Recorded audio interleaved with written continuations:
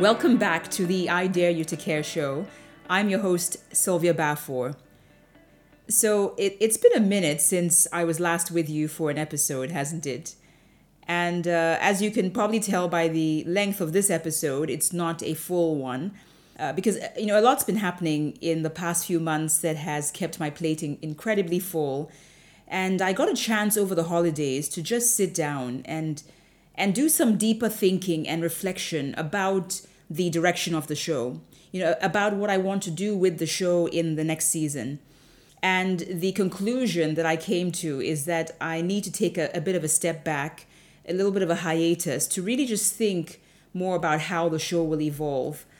And I've got to tell you that I'm incredibly grateful that you've been a part of this podcast journey so far. And I'm equally gratified by all the generous feedback that I've heard through the months about the episodes that resonated most with you. Now, as you've probably heard me say before, I don't take your listening ear for granted. And as much as is within my power, I want to continue to share content that feels meaningful around all things relating to emotional intelligence. And so it's possible that the show may take on a co-hosting sort of format or some other format that still ensures that the listening experience feels conversational. So I look forward to being back with you for another season in the coming months. And I hope that when that happens, I will once again enjoy the privilege of your listening ear when the show resumes.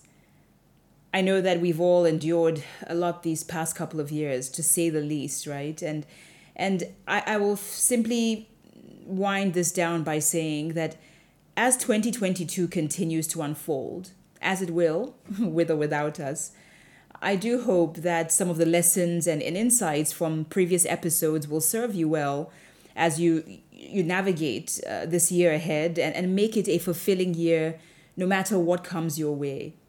I hope that you will continue to reflect on the various ways that you can become even more aware of your own emotions and the impact that your emotions are having on you and the people around you.